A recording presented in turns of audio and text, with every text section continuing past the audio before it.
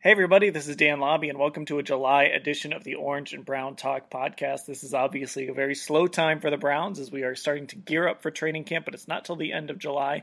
So, for this podcast, Scott Patsko, Mary Kay Cabot, and I all got together and we came up with lists, 5 topics, 3 things each, and we came up with lists for the most important Brown, not named Baker Mayfield, our favorite post-1999 memories, reasons the Browns could miss the playoffs, 3 questions for the team entering training camp, and then we came up with some bold predictions. So what you're about to hear is all of those lists that we posted in separate videos earlier this month. You can find those on our Cleveland Browns YouTube channel. Search Cleveland Browns on cleveland.com on YouTube. You can see these in video form.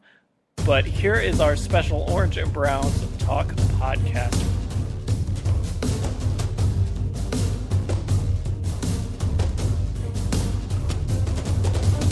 We all know that Baker Mayfield is the most important player for the Cleveland Browns. That's not debatable. It's the quarterback, most important position in football, maybe in all of sports, so it's Baker Mayfield. But let's talk about 3 players each. We all came up with a list of 3.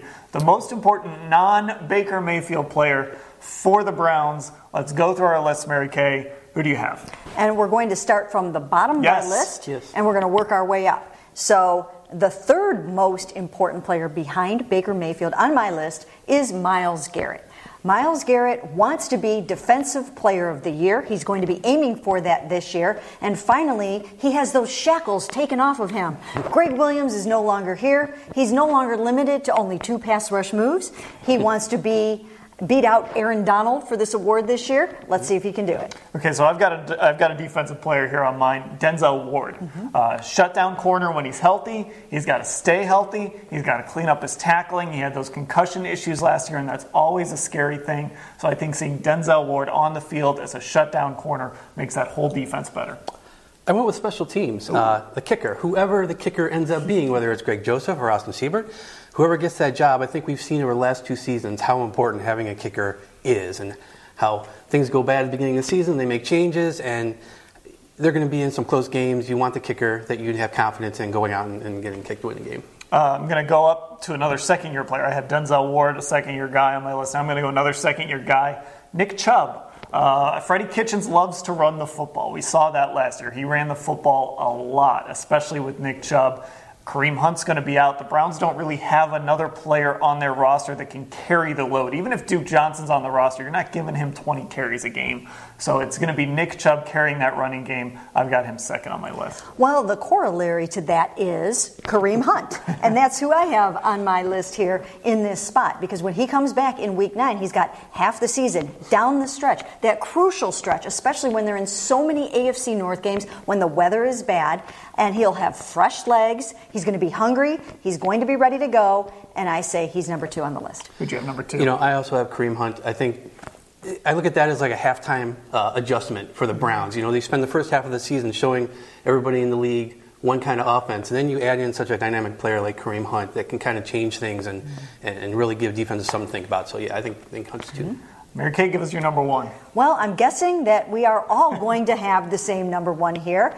I'm really going out on a limb there with that one. But Odell Beckham Jr., he lands in town with the same kind of magnitude of a LeBron James. He's a superstar in our midst, and a lot of this season will depend on the connection between Baker to Odell. I had Odell, too. Did you have Odell? You guys are going to be disappointed. I did not have Odell. I thought about that. This team was headed for exciting offseason even before they got Odell Beckham Jr. There were a lot of expectations before he showed up. Yes, he's a great player, but for me, number 1 on my list is Myles Garrett. I think defensively, he's the person who kind of has to be the focal point here.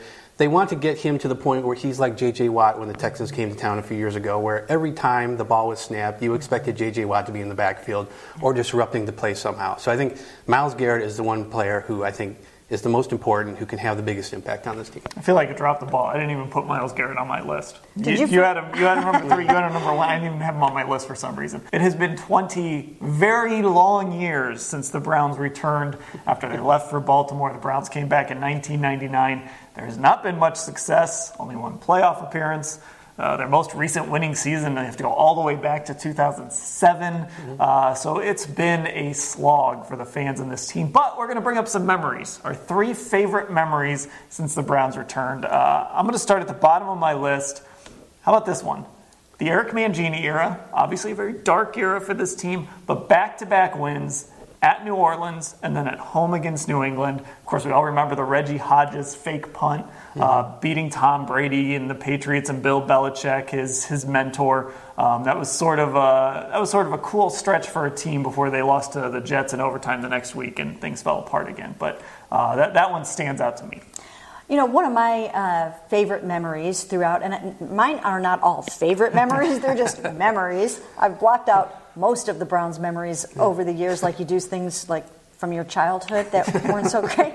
But one of the best memories that I have, one of the most exciting things to cover, was when Josh Gordon led the NFL with 1,646 yards. It was just an amazing season. We were watching greatness, and if he hadn't gotten into trouble, with the off-the-field stuff, I think he was definitely a Hall of Fame receiver. And that season has kept him in the league. He's still going somehow, even though he hasn't been able to duplicate that year. Number 3 on my list is actually a positive memory. Jamie Meter's blocked punt against the Chargers. Now, that wasn't what won the game. It was Lambeau missing the field goal at the end, but that block ended Lambeau's string of like 18 straight field goals inside the 40. And just that moment, I think fans in the stadium, there weren't as many as you probably claimed were there, but they kind of realized this was really a legitimate shot at winning a game, and obviously they went on to win it and avoided the 0-16 season, accomplished that the next season. But that moment was kind of a big deal, and Jamie Meter getting his hand on that, and I think Joe Thomas coined him as the pierogi Prince of Parma after that, perhaps. But that was a pretty good memory. Yeah, Joe Thomas practically in tears. Andrew Hawkins practically in tears. That was a very emotional Christmas Eve win for the Browns. Raika, what do you have at number 2? Well, this again is not a favorite memory, but anything having anything to do with Johnny Manziel will always stand out in my mind forever. Whether he was on a swan, whether he was Billy Manziel, whether he was, doing something crazy, whatever the case may be, draft day, anything. I mean, it will just always stand out as one of the most bizarre periods in Cleveland Browns history. Yeah, actually I had Manziel number 2 on my list. At one point I had Dwayne Rudd's helmet toss. That was just something that just stuck in my head. But the image of Johnny banging his head against the tablet is something that is always brought up. Anytime you're watching something on television that touches on his time in Cleveland, it's that image of him banging his head. So that's the memory that this. Yeah, I mean, flipping the bird in the preseason game. I mean, it just goes on and on and on. You could do a highlight reel of the Johnny Manziel. Him doing like a finger guns after he threw an interception or something, but it got called back and it ended up being a first down, so he celebrated it like he had done something. I'm going back to that era a little bit, but a different route. When the Browns beat the Steelers in 2014 at home, I just remember being in that stadium. The bad part is that was the game that Alex Mack got hurt, but everything else in that game was just... I think fans started to realize that maybe that team was worth paying attention to. Of course, Brian Hoyer, the luster hadn't really worn off of him yet. And I just remember being in that stadium and kind of walking out of it afterwards, and it just felt like something special might happen. Of course, the Browns got to 7-4, and it all fell apart after that. But that was sort of the start of maybe something good happening in 2014. So I've got that at number 2. I was going to go with Bottlegate here, but I think I'm switching my number 1 to the moment when Baker Mayfield came off the bench in the Jets game to replace Tyrod Taylor, brought the Browns back, and you could just feel the sea change. I mean, you just knew that there was something different in the air. And again, he busted open beer coolers all over the city. He changed the vibe and just the whole aura around the Cleveland Browns. And so that would be number 1 for me. I've got Phil Dawson's kick in Baltimore, the one that originally was ruled no good, bounced off the stanchion in the back. The refs kind of got a little shady with the replay review, and they maybe weren't supposed to review it, but they kind of did, and they ended up, the field goal was good. The Browns won in Baltimore. 2007 was a really fun season, in part because of that game. Going back to 2002, Run William Run was the last time the Browns have been in the playoffs. That run put them ahead, kind of gave them a comfortable cushion against the Falcons that day. They had to get a goal line stand to actually win, and then the Jets had to help them get into the playoffs later that day. But William Green's 64-yard touchdown was a big moment for the Browns, and Jim Donovan's call of it obviously has kind of lived on after the fact. Expectations are sky high for the Browns. People are thinking about the AFC North possibly, or at the very least a wild card. People want this team to make the playoffs. I think they expect this team to make the playoffs. Let's go the other way. What are the things that could prevent this team from making the playoffs? The top 3 reasons the Browns could maybe not meet expectations this season and miss the playoffs. I'll go here first. I'm going to go with the kicking game because I think there's a big question in the kicking game. There's going to be a kicking battle. Greg Joseph versus Austin Seibert, who they drafted in the 5th round. If the kicking game is a disaster, the NFL is such a close league. It's such a fine line every week between winning and losing.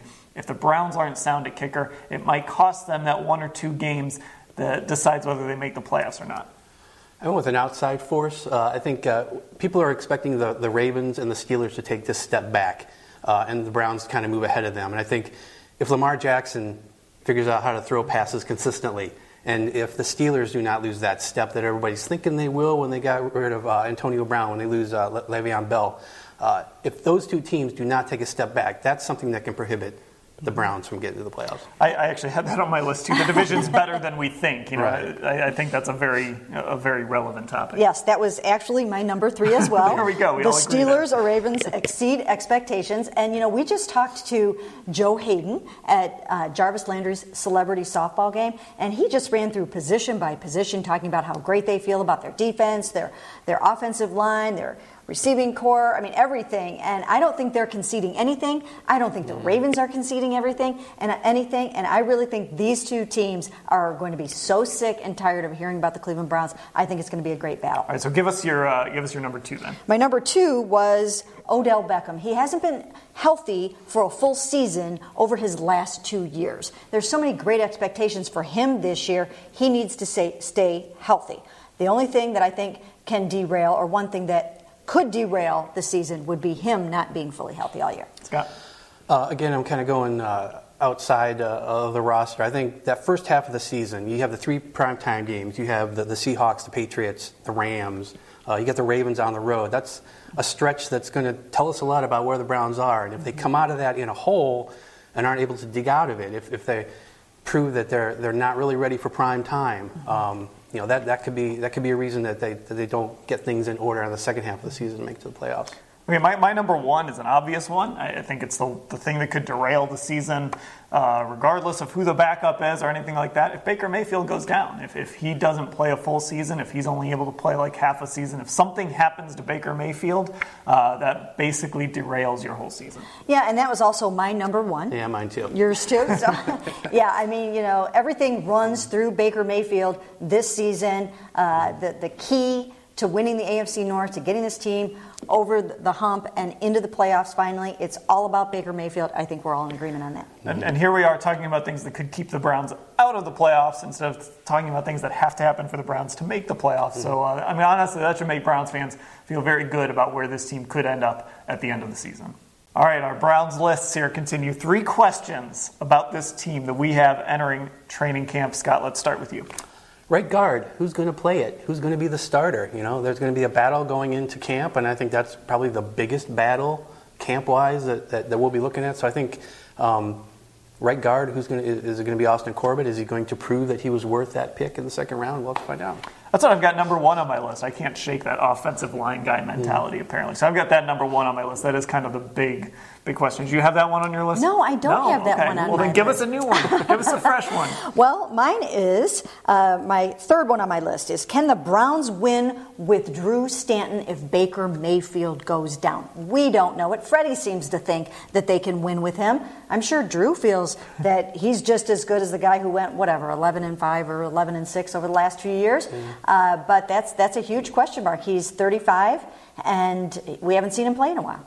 I'm looking at the cornerbacks. We saw Denzel Ward play really well last year when they put him under fire, and now Greedy Williams is going to be in the same position. We're going to get to see those guys again go against Odell Beckham, Jarvis Landry, Antonio Callaway. Go against a pretty good receiving core in camp. They're going to get tested early. So I'm watching kind of those young corners, how Denzel Ward responds coming off the concussions, and then also how Greedy Williams responds in his first real opportunity with the ones. Number 2 on my list is what this offense's identity is going to be. We heard a lot from multiple coaches, Freddie and even Baker, about they're still trying to figure it out, what they're going to be. They don't really know, and they're trying to mesh some different philosophies together. So, trying to see how that develops over training camp is something I'm going to be watching. Number 2 on my list is, can Baker Mayfield keep all of those weapons happy? I mean, just looking out there in mini camp and you see, now Jarvis wasn't practicing, but in training camp you're going to have Jarvis, Odell, Antonio Callaway, Nick Chubb, David Njoku, and Kareem then Hunt's going to be eventually, out there in camp. Kareem Hunt will be there too. So just can Baker distribute the ball to everyone and make everyone happy? I'm going to look at those weapons, but down lower on the depth chart. I want to see who emerges as your 5th receiver, your 6th receiver. There's going to be some good battles there. We saw some guys emerge sort of in minicamp in the spring. There's guys returning like Damian Ratley and Derek Willis. So there's going to be some battles. Dorian Baker and Ishmael Hyman looked good in the spring. There's going to be battles for the bottom of that wide receiver depth chart, and I'm curious to see who kind of grabs those spots. Number 1 for me is, will Steve Wilks improve the defense, and specifically the tackling? Will he be able to mesh all these new faces back there and get them to tackle better? The Browns were 5th. They were graded 5th overall by Pro Football Focus back in 2014 as a tackling team. They were middle of the pack a few years after that, but last year they were dead last. And that's something that obviously has to change. And that's, I think, the first thing that Steve Wilks mentioned when we asked him, what do you need to improve? So seeing if he's able to do that is tops on my list. We've run through my list, so what do you have? Number 1 on my list is, will the Browns live up to all this hype? I mean, my goodness, it's national, it's probably global. And, there's so many new players, there's so many great expectations. Can they live up to it all? All right, it's time to make some bold predictions, 3 of them. I'm going to be honest, this is a safe space. I only came up with 1 bold prediction. I'm sorry, I'm not very good at it, but I want to hear your guys' bold predictions. Maybe I'll latch on to what you guys had to write. So Scott, give me a bold prediction. Now, this might not be bold to everybody, but if you haven't been to the playoffs or had a winning season in over a decade, I think saying that you're going to host a home playoff game, that's probably bold. So I think that's my number 3. Okay, I did think about putting that one on my list, so I'll latch on. Yeah, I had that on my list too. Hosting a home playoff game, maybe wild card weekend, something like that. Now, do I have to be held to these bold predictions, or are we just having a good time? We're predicting the future. In June. It can always change. Okay, my number 3 bold prediction is that the Browns will sweep the Pittsburgh Steelers this year. That is bold. That is really bold. You guys are way better at this than I am. Scott? Odell Beckham Jr. and Jarvis Landry will both throw touchdown passes. I don't think that's too far out on a limb. I think they've both proven in the NFL that they can throw. I think Odell had the longest pass for the Giants last year, and obviously we've seen Jarvis Landry throw the ball. So, maybe one of them's to Baker Mayfield, but I think they both get it done. Or to each other. There you go. There you go. Mary Kay? My number 2 bold prediction is that the Browns will send 9 players to the Pro Bowl this year. 9. Ooh. That's bold. Yeah. Can you name them? I had some coffee this morning. I was thinking about putting Greedy Williams on the Pro Bowl team. Me too. Right? If teams throw away from Denzel Ward and Greedy gets his hands on the football, maybe he ends up following in Denzel's footsteps and making the Pro Bowl. He's one of my 9. Okay, so here's the one that I did come up with. You two are way more creative than I am. I think Eric Kush is going to start at right guard. I think that the fact that Austin Corbett wasn't just put in that position and owning that position in the spring is a red flag. I know the Browns maybe want to downplay that. And Kyle Kalis is a local guy that might get in that competition, but Eric Kush has started at guard. Freddie Kitchens talks about guys being battle-tested and wanting guys like that. It's going to be important to have that position settled. I think he's going to win that job. Wow, that is a very bold That was a good prediction. one. See, Dan, you've got this. Yeah, then do we have anything left? Did we go over? I got one. More? I got number 1. Kareem Hunt will have more carries over the second half of the season than Nick Chubb. Ooh, that's a good one. I think he comes back with fresh legs. I think they want to get him incorporated into the offense as much as they can, especially in those first couple weeks when he's back. And I think it works out. So. All right, I'll say number 1 as long as we all promise we're going to delete this video by August 15th. There you go. Agreed? Sure, why not? Okay, the Browns will advance to the AFC Championship game. I can see it. There you go. Can you see it? It's possible. Mark it down. That's the crazy Record thing. the date. There's a path there. We'll see what happens. They're going to have to go through, and you say August 15th, they're going to maybe be playing one of the teams they're going to have to go through that very week. Thanks for listening, everybody. Hope you enjoyed our lists edition of the Orange and Brown Talk podcast. We are gearing up, as I said, for training camp. We'll have lots of content coming your way, and make sure you're checking out cleveland.com/Browns, where we're doing 19 questions for the 2019 Browns. Mary Kay, Scott, and I are all writing posts throughout the week. 19 questions for the Browns. Some of them are fun. Some of them are really interesting. So make sure you're checking that all out on cleveland.com/Browns. Thanks for listening, everybody.